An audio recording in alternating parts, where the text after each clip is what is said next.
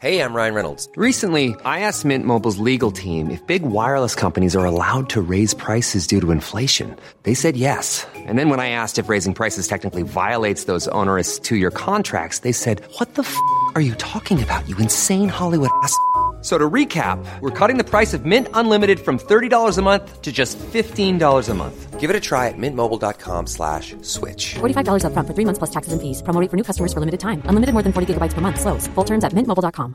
Hey, I'm Ryan Reynolds. Recently, I asked Mint Mobile's legal team if big wireless companies are allowed to raise prices due to inflation. They said yes. And then when I asked if raising prices technically violates those onerous two-year contracts, they said, "What the f*** are you talking about, you insane Hollywood ass?" So to recap, we're cutting the price of Mint Unlimited from $30 a month to just $15 a month. Give it a try at mintmobile.com/switch. $45 up front for 3 months plus taxes and fees. Promo rate for new customers for limited time. Unlimited more than 40 gigabytes per month. Slows full terms at mintmobile.com. This is Little Atoms, a radio show about ideas and culture. With me, Neil Denny. On today's show, Natasha Pulley on her new novel, The Half-Life of Valerie Kay.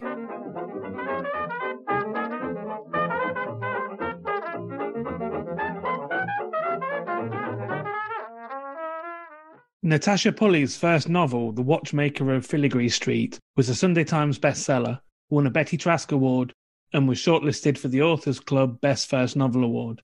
Her second novel, The Bedlam Stacks, was shortlisted for the Royal Society of Literature's Encore Award and longlisted for the Walter Scott Prize, while subsequent novels, The Lost Future of Pepper Harrow and The Kingdoms, were published to widespread critical acclaim. And incidentally, The Kingdoms is just recently out in paperback as well. Natasha's latest novel, which we're going to talk about today, is The Half-Life of Valerie Kay. Natasha, welcome back to Little Atoms. Thank you so much. I'm just so pleased to be here again. Describe for us The Half-Life of Valerie Kay, then. So it follows a scientist who has, until recently, been imprisoned in a labor camp in Siberia, until one day, after many years, he's kind of given a tap on the shoulder and told that he's going to be transferred, where nobody can tell him. But he's bundled into a car and then bundled onto a plane and then bundled into another car. And when he arrives at this extraordinary place, which is in the middle of this wasted forest, he realizes that it's something to do with nuclear contamination in the ground. But all is not what the scientists at the local laboratory are saying. Things are much worse and much stranger. It's all based on a real place, and many of the things that happened to Valerie have happened to real people. So it's definitely 10% made up, but 90% of it is true. Well, we're going to come back to that a little bit later on. But first of all, I just wanted to say that it's a little bit of a departure from your previous novels. We talked before when we spoke about The Kingdoms about how a lot of your works are speculative science, like steampunk, whereas this is, very much set, obviously, in the time period as well. So just tell us something about that. It is an extraordinary departure for me, and I completely shocked myself, because when I started writing this, I thought I was going to do a speculative fiction novel, as I have always done. And I kept writing and I kept writing and I kept waiting for the magic element to appear, and it didn't, and it didn't. And I sort of finished a draft and went, have I accidentally written a thriller? And it turns out that I have. But the reason that happened, I realised, is that the way that you build a magic system and the way that you build absolutely nutty, extraordinary science, like radiation and what radiation does, are two very, very similar things. You have to build it in the same way, and it has the same function in the story. It makes things unpredictable and extraordinary and weird. And unless you know a lot about physics and radiation already, I'm hoping that a lot of it will come as a surprise, because when I was researching it, it came as a gigantic surprise to me. Any advanced science is indistinguishable from magic, as somebody said. I can't quite remember who it was. It was Arthur C. Clarke. It was Arthur C. Clarke. There you go. So tell us something more about who Valery Kolkanov is. So Valery is from Leningrad, which is now St. Petersburg, and he's had what I think today we consider to be a terrible life, but was entirely standard in the period that I'm writing about, which is the 1960s. So by the time the story starts, He's in his early 40s. He's spent 6 years in the Gulag. This is not as unusual as it sounds. Alexander Solzhenitsyn worked out, and I don't know if he was right, but I kind of think that he was. He worked out that at some point, the NKVD, which is the KGB in their older jackets, had arrested about a quarter of the population of Leningrad at some point. So Valery is in a minority, but it's a very big minority in being sent to the Gulag. He hasn't done anything wrong, but he survives. He also survives the siege of Leningrad. He survives World War II. He survives the early setting up of the Soviet Union as a child. So he's had a really tumultuous life. And one of the things that I found really important in this book was to not let him ever become a bleak person. So he's actually quite a strange, funny, incredibly, pig-headedly cheerful person, which is very much at odds sometimes with the subject matter. But that's purposeful, and I really hope people will see why I did that.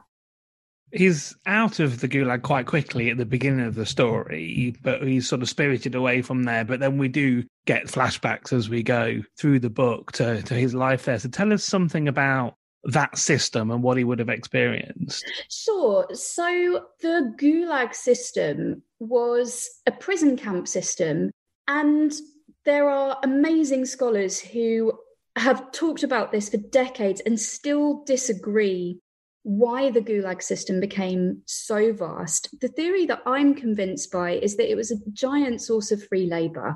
Looking at prison records now and looking at scholarship around it, what's very clear is that people were arrested more or less at random, basically for doing nothing. There are cases where people are arrested because their next door neighbour dobbed them in because they didn't return a coat on time, or a saw or a hammer. It's stupid stuff like that. So it was very easy to be arrested and convicted. And one of the reasons that the Soviet Union could build gigantic projects like nuclear reactors very quickly was that they used the labour of what they called zerks, which is prison labourers, prisoners. So I think that's why it was. But the environment of the camps could vary enormously. If you were a prisoner scientist or a prisoner engineer, you might be working at actually quite a high-tech facility in Moscow or Leningrad, building secret components for telephones. And that doesn't sound like what we think of the Gulag at all. Or there's the more classic image that we know very well now from books like A Day in the Life of Ivan Denisovich, which is Siberia in the winter, minus 60 degrees. And there is a very, very, very famous camp called Kalymar, which is where Valery starts. And it is at the top of what was colloquially known as the Bone Road because so many people died to build it. So it has these extremes. At one end, you're a prisoner, but almost comfortable. And at the other end, it's absolutely horrendous. And the life expectancy, if you were sent to work in the mines, was about 4 months. You mentioned the time period. This is in the main thrust of the story is set in 1963, although there are flashbacks and eventually flash forwards.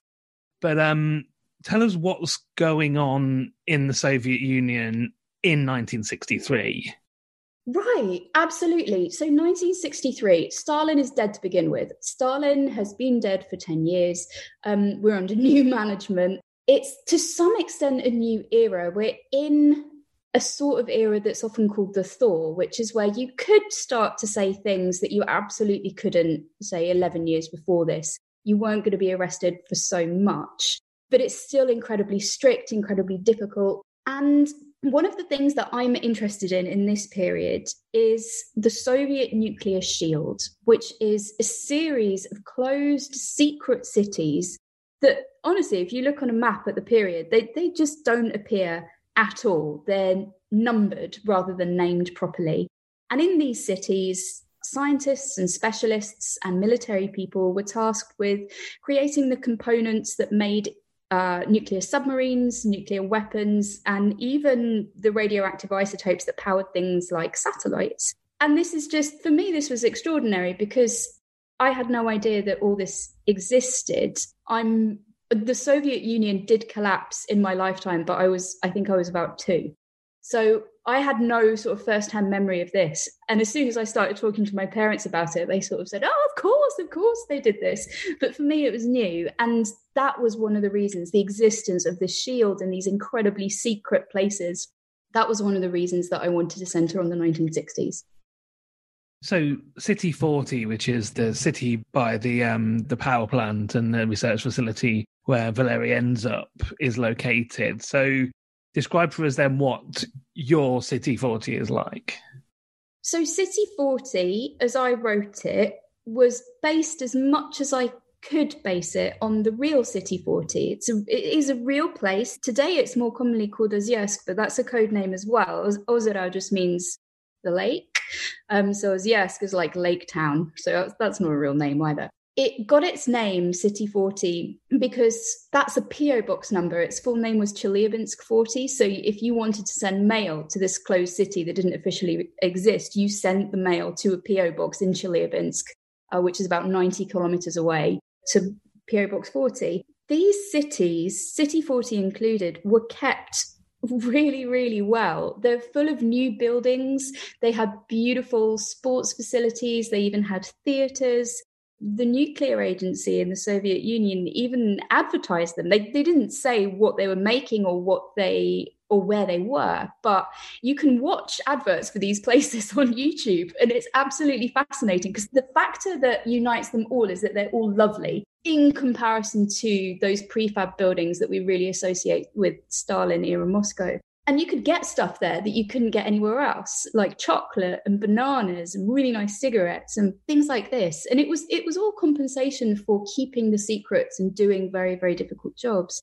So in some ways, these places were kind of weird, tiny, utopia-looking things that hid very, very dark secrets. And again, that's something that really drew me to them. And I think you mentioned at one point in your city that there is like 100,000 people living there in the city. Yeah. But there wouldn't have been 100,000 people working in this base. So like, what are all these other people doing? So it's a functioning city, right? So there's all the army personnel. There's all the families of the scientists who work at the base. There are 6 nuclear reactors. That's huge. Plus 2 giant science labs. There's everyone who has to work around that. So school teachers, security, KGB, normal police, people who run the theatres, people who run the shops. So there were that I think, anyway, from the documents that I've read, I think there were that many people. It's a big place. And we won't go into what has happened and what is happening at the base in the book, but it's based on real incidents and disasters that happened that I guess, obviously everybody's heard of Chernobyl, but there are obviously other things that happened, like nuclear incidents that have been covered up. So is this based on anything in particular? It absolutely is. And actually it's based on a giant nuclear accident that was the same size as Chernobyl. It happened in 1957 in a region called Kyshtym. You can look it up. It's called the Kyshtym disaster. It's left, and I use the present tense on purpose, it's left a giant radioactive trace across the eastern Urals in Russia. It runs right up from close to the border with Kazakhstan, way up to the Arctic. It is very, very serious. The reason that they were able to cover it up in 1957 in the way that they could not with Chernobyl in 1986 is that City 40, which is in Kyshtym, is nowhere near any Western countries. So it wasn't tripping Western radiation detectors, Western dosimetry. Whereas Chernobyl, of course, is in Ukraine, which means that it's much closer to the West. And when you consider that a radioactive cloud from accidents like these spreads at about 2,000 kilometers at least, you can really see why the West picked it up very quickly after Chernobyl. But City 40 is more than 2,000 kilometers away from the nearest Western country. So yeah, it stayed deeply secret. Cool fact, a crocodile can't stick out its tongue. Also, you can get health insurance for a month or just under a year in some states. United Healthcare short-term insurance plans, underwritten by Golden Rule Insurance Company, offer flexible, budget-friendly coverage for you. Learn more at UH1.com. Millions of people have lost weight with personalized plans from Noom. Like Evan, who can't stand salads and still lost 50 pounds. Salads generally for most people are the easy button, right? For me, that wasn't an option. I never really was a salad guy. That's just not who I am. But Noom worked for me. Get your personalized plan today at Noom.com. Real Noom user compensated to provide their story. In 4 weeks, the typical Noom user can expect to lose 1 to 2 pounds per week. Individual results may vary. Hey, I'm Ryan Reynolds. At Mint Mobile, we like to do the opposite of what Big Wireless does. They charge you a lot, we charge you a little. So naturally, when they announced they'd be raising their prices due to inflation, we decided to deflate our prices due to not hating you. That's right. We're cutting the price of Mint Unlimited from $30 a month to just $15 a month. Give it a try at mintmobile.com/switch. $45 up front for 3 months plus taxes and fees. Promo rate for new customers for limited time. Unlimited more than 40 gigabytes per month. Slows full terms at mintmobile.com.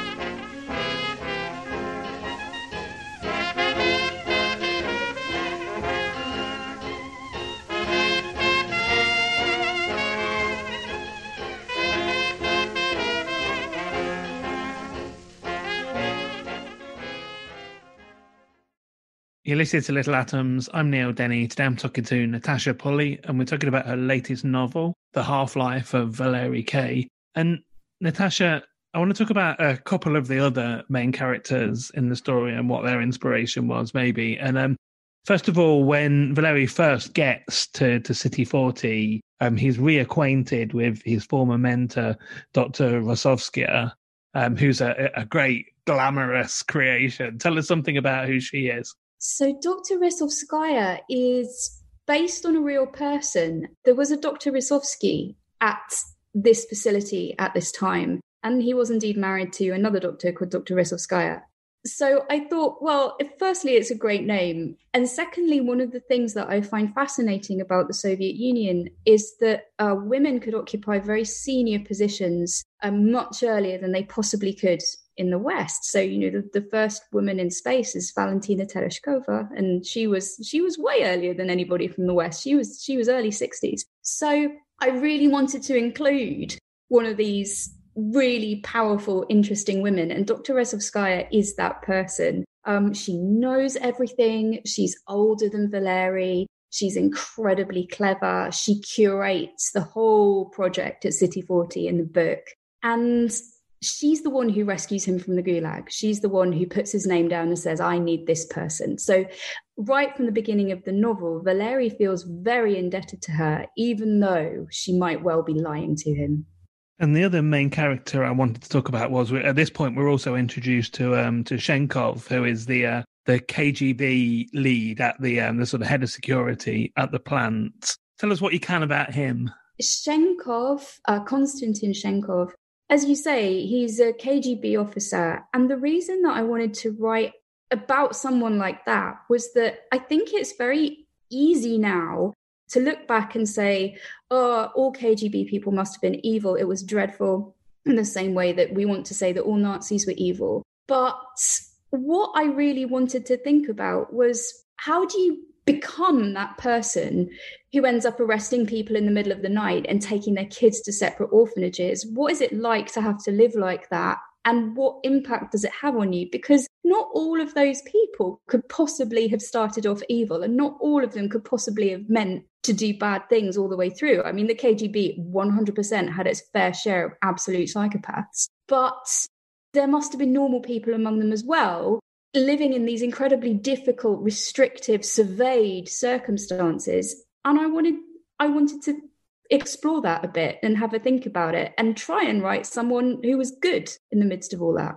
Just going back to Valerie and Dr. Rosovskia for a moment, there's a period of time where they both work, and this is ultimately the root of why Valerie has ended up in the gulag in the first place. But for a period of time when he's a student and she's his supervisor, they both work in Berlin. So just tell us about this episode a little. Yeah. So again, one of the things I was fascinated by is how can you be a good person when you're surrounded by a system that's pushing you to do exactly the opposite? So I wanted to put Valery into a situation where it would be very easy to do the wrong thing, and he does do the wrong thing. He and Dr. Rezovskaya are in Berlin on basically like a sponsored gap year where they work at a German lab, and they end up working at the Institute for Racial Hygiene, which is where Joseph Mengele was working and doing some experiments, unspeakable experiments on twins. And this is where Valery really first comes up against the morality of human trials, human testing with radiation. And he is horrified by it.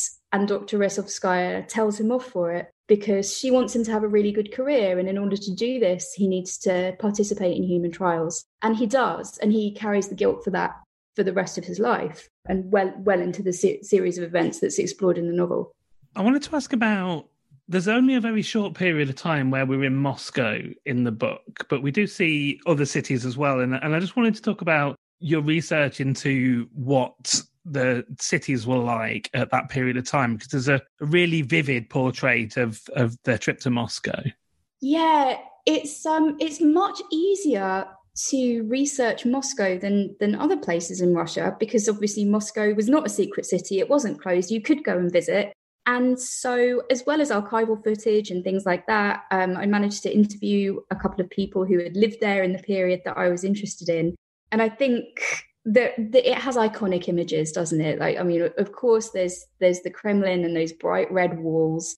And there's also the weirdly orange trolley buses, the trams, which were so famous at the time. And then Soviet cars were quite different to ours and only in a few very limited colours.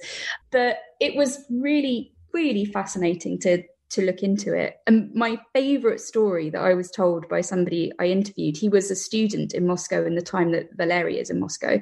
And he said, because he was English, when he arrived, he was followed around by an obvious KGB officer for the entire time he was there. So like a year and a bit, I think. But, and this I thought was the best thing I'd heard for ages, he got very, very ill toward the end of his time in Moscow. And he couldn't really get out of bed. And after a while, there's this tentative little tap on the door, and it's the KGB officer. And he says, "Oh, I've brought you some oranges. I saw that you hadn't come out for a while," which I thought was brilliant and just kind of not the expected thing at all. You mentioned a little while ago that women in the Soviet Union could ascend to, high levels of science and were pioneers. And there's a moment in the book, I think during that trip to Moscow, I was reminded of it's a couple of years ago now, at least a couple of years ago now, but we talked on this show about a book by Christine Godsey called Why Women Have Better Sex Under Socialism. And there's a point where I think Valery mentions that women were now free to choose. Under the Soviet system, women could choose men who were interesting. And because everybody earned the same amount of money, that it wasn't like you could be rich and then just like get any woman you wanted to. Women were free to choose. And I was taken right back to that book then. And I just wanted to talk a bit about that idea, the freedoms that were offered to women under that system. Definitely. And I think there are two sides to this coin. One side is definitely women were a lot freer under this system in many ways. So if you have a look at Soviet propaganda posters, of which there are many, and some of them are fantastic, like just the graphic design is amazing. Some of them really plug women's rights, and they show women becoming chemists, women becoming astronauts, and they're designed to inspire young girls to go into those professions, which is, of course, not what the West was doing at the time. We had women on posters who were really good housewives. So in some ways, it was much better for women under socialism. The other side of that coin, though, is that what people wanted to achieve in theory was not what was achieved in practice. In practice, of course, it was still very difficult for women. In practice, you cannot destroy 1,000 years of patriarchy within 20 years of a revolution. It didn't work. Not everyone cooperated. There were communal kitchens, but it was still women who did the cooking. So there were lots of ways in which this didn't work, but there were lots of ways in which it did. And then conversely, I'd like to talk about what life was like for queer people under the Soviet Union? So Russia has always had a horrifying record with regard to the rights of anybody who is not big, strong, and orthodox. You would have had a horrifying time, no matter which gender you belong to or neither. So it would be incredibly important to keep this very, very secret. It would not go down well, and people were horribly persecuted for it. The Soviet Union was as terrible at that as Russia is now. And to finish it off, can I get you to read us a bit? Absolutely. So the bit that I'd like to read is not right at the very beginning, but close to the beginning. And it's after Valery has been pulled out of the Gulag. He's been flown to another city and then put in a taxi. And he has no idea where the taxi is going, but the taxi driver says, it's going to be an hour or so settle in. And he is exhausted after this huge long journey and after being in a gulag for 6 years, and he falls asleep. And this is what happens next. He woke up because the taxi had accelerated. It pressed him back into the seat and then slung him forward as the driver changed gear. Confused, he looked behind them and then jumped when the driver snapped his fingers at him. The man didn't speak, but he pointed to a sign coming up fast now. Attention. Do not stop for the following 30 kilometers. Proceed at the fastest possible speed for your vehicle. They shot past it at 80 kilometers an hour. Because of the poison in the ground, the driver said. Valery did not know what to say to that. Coming up on their left now were the skeletons of burnt-out houses. The roofs were just blackened sticks, and all that was left of the structures were stone chimneys. Chimney after chimney set at angles to each other. The houses would have been wide-spaced, with big gardens, for crops maybe and animals. Grass and weeds grasped at the ruins. In another few years they would cover them, and nobody passing would know what the oddly shaped hillocks had been. It was a bomb, the driver told him. You know, an atom bomb from the Americans. Destroyed everything. All one night. Boom. Valery looked up. This damage is too widespread for a bomb. Why are the houses burnt then? I don't know, he said unhappily. On the right, a blasted church soared by, scraps of gold still winking on its broken domes. Beyond it was an old brick factory, the rafters poking through the roof like ribs. I'm telling you, bomb! The driver made a bomb noise and opened his hand to sketch a mushroom cloud. Yep, we're coming into proper Rust country now. Valery wondered what that meant. So I've been talking to Natasha Pulley. We've been talking about her new novel, The Half-Life of Valery K., which is out in the UK now from Bloomsbury. Natasha, thank you so much for taking the time to tell me about it. Not at all. Thanks so much for having me on the show. This episode of Little Atoms was produced, presented and edited by me, Neil Denny.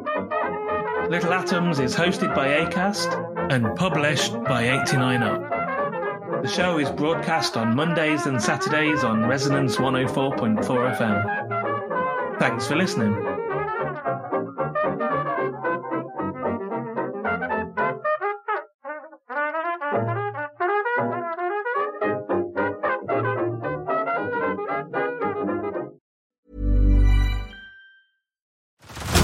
Head over to Hulu this March, where our new shows and movies will keep you streaming all month long. Catch the acclaimed movie All of Us Strangers, starring Paul Mescal and Andrew Scott.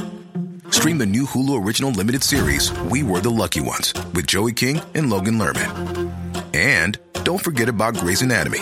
Every Grey's episode ever is now streaming on Hulu. So, what are you waiting for? Go stream something new on Hulu. Spin your passion into a business with Shopify and break sales records with the world's best converting checkout. Let's hear that one more time. The world's best converting checkout. Shopify's legendary checkout makes it easier for customers to shop on your website, across social media, and everywhere in between. Now that's music to your ears. Any way you spin it, you can be a smash hit with Shopify. Start your $1 a month trial today at shopify.com/records.